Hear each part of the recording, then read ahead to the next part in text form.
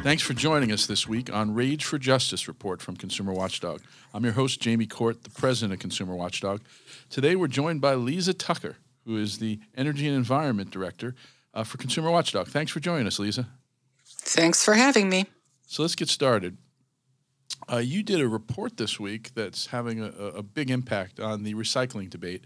It's called Cash for Trash, Fraud in Recycling. Why don't you tell us what you investigated and what you found? Well, I investigated whether or not there was fraud going on in our bottle deposit system, and I discovered there's a ton of it. We have an honor system where recyclers get reimbursed for redeeming our bottles and cans and giving us back our deposits. And they turn around and they bill the state. They bill Cal Recycle to get the money back. But it's a really antiquated system, very poorly designed, and it's an honor system. So it allows these recyclers to turn around and bill the state for that CRV money. And the state often will pay out that money without realizing that we're being stolen blind. They're able to basically fudge on the paperwork.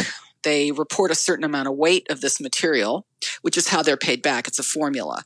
And they can doctor the tickets and inflate the amount of money they need back from the state. That's just one example. There's several different kinds of scams. It's an interesting scam because what you say is in every other bottle deposit state in the continental United States, we have basically an automated system, electronic tracking of bottles and cans. But in California, when you collect your bottles and cans, you take them to a recycling center if you can find one. We've been very critical of the fact there are too few, and you go to a recycling center and you bring your bottles and cans, and then they actually weigh it if it's more than 50 cans, I believe. They don't give it to you by the can, but they weigh the material, and then how can they manipulate that weight? They do it because they're actually writing paper tickets for the material, right? It's not even an electronic system. Correct. It's not even a computer system. And then they can literally change the numbers with an eraser on that ticket and get paid for, instead of 10 pounds, 100 pounds by adding a zero. Is that literally how it goes? That is literally how it goes. And the other thing is that Cal Recycle could demand, when they upload their bills, basically their invoices, Cal Recycle could say, we want to also see, the receipts from the consumers that you just paid for your material. We want to see all the transaction logs, blah, blah, blah. But they don't do that. They just take it on face value. And only if they get interested in really investigating a company do they demand all that underlying material. So it's really nonsense the way the whole thing is run.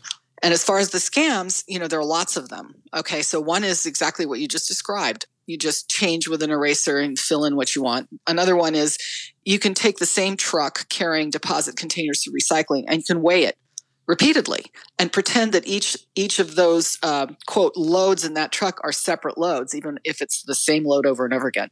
You can make up false documentation of containers that never existed. Kind of like Gogol's Dead Souls, you just come up with like phantom containers. You can pad the load with non-CRV material and claim it all as CRV material. And if nobody's coming to look at the load in your truck, you can get away with it. So that's a good example of like glass, for instance, right? Yeah, like there are manufacturer rejects. Glass is broken, and you put some broken glass that's not CRV material in, and it weighs it, and you get paid for it. Exactly. And then lastly, you can import containers from out of state, right? Like you can bring them in illegally from other states and countries like Mexico. And you can then claim that as CRV redemption from California when nobody ever paid the deposit in, say, Arizona, right? But you're taking money out of the program. And that's all because it's not automated. We don't have a way of keeping track of every bottle and can. A lot of these bottle deposit states do. So your recommendations are that we go to a more modern automated system like these other bottle deposit states, right?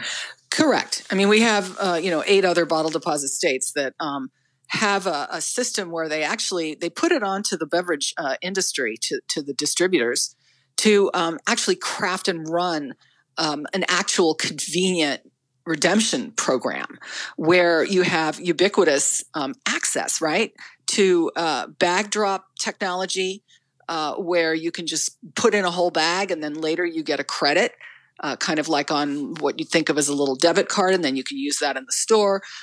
Reverse vending machines where you can feed in one by one at big supermarkets.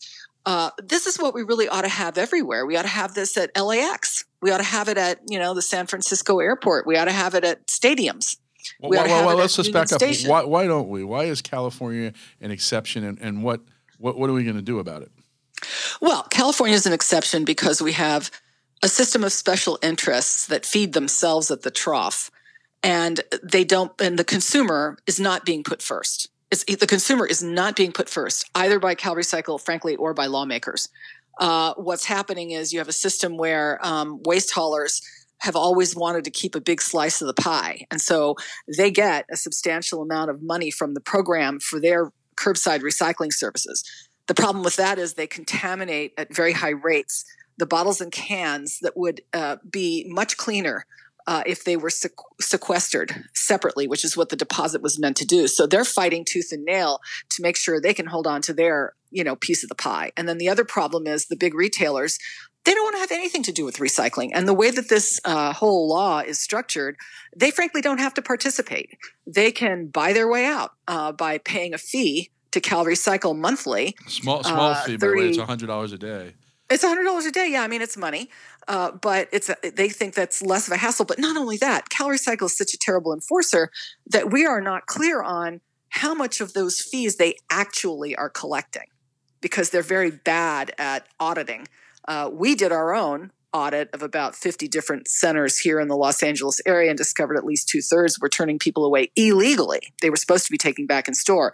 But CalRecycle doesn't do a systematic job auditing all of that. So there are a lot of retailers who basically sign up and say, oh, yes, if there's no redemption center nearby, we're going to take your bottles and cans back. But in actual fact, they don't, and they know they won't get caught. So your number one recommendation is that we go to this system that we have in other parts of the country, in every part of the continental United States, actually, through Senate Bill 38, right?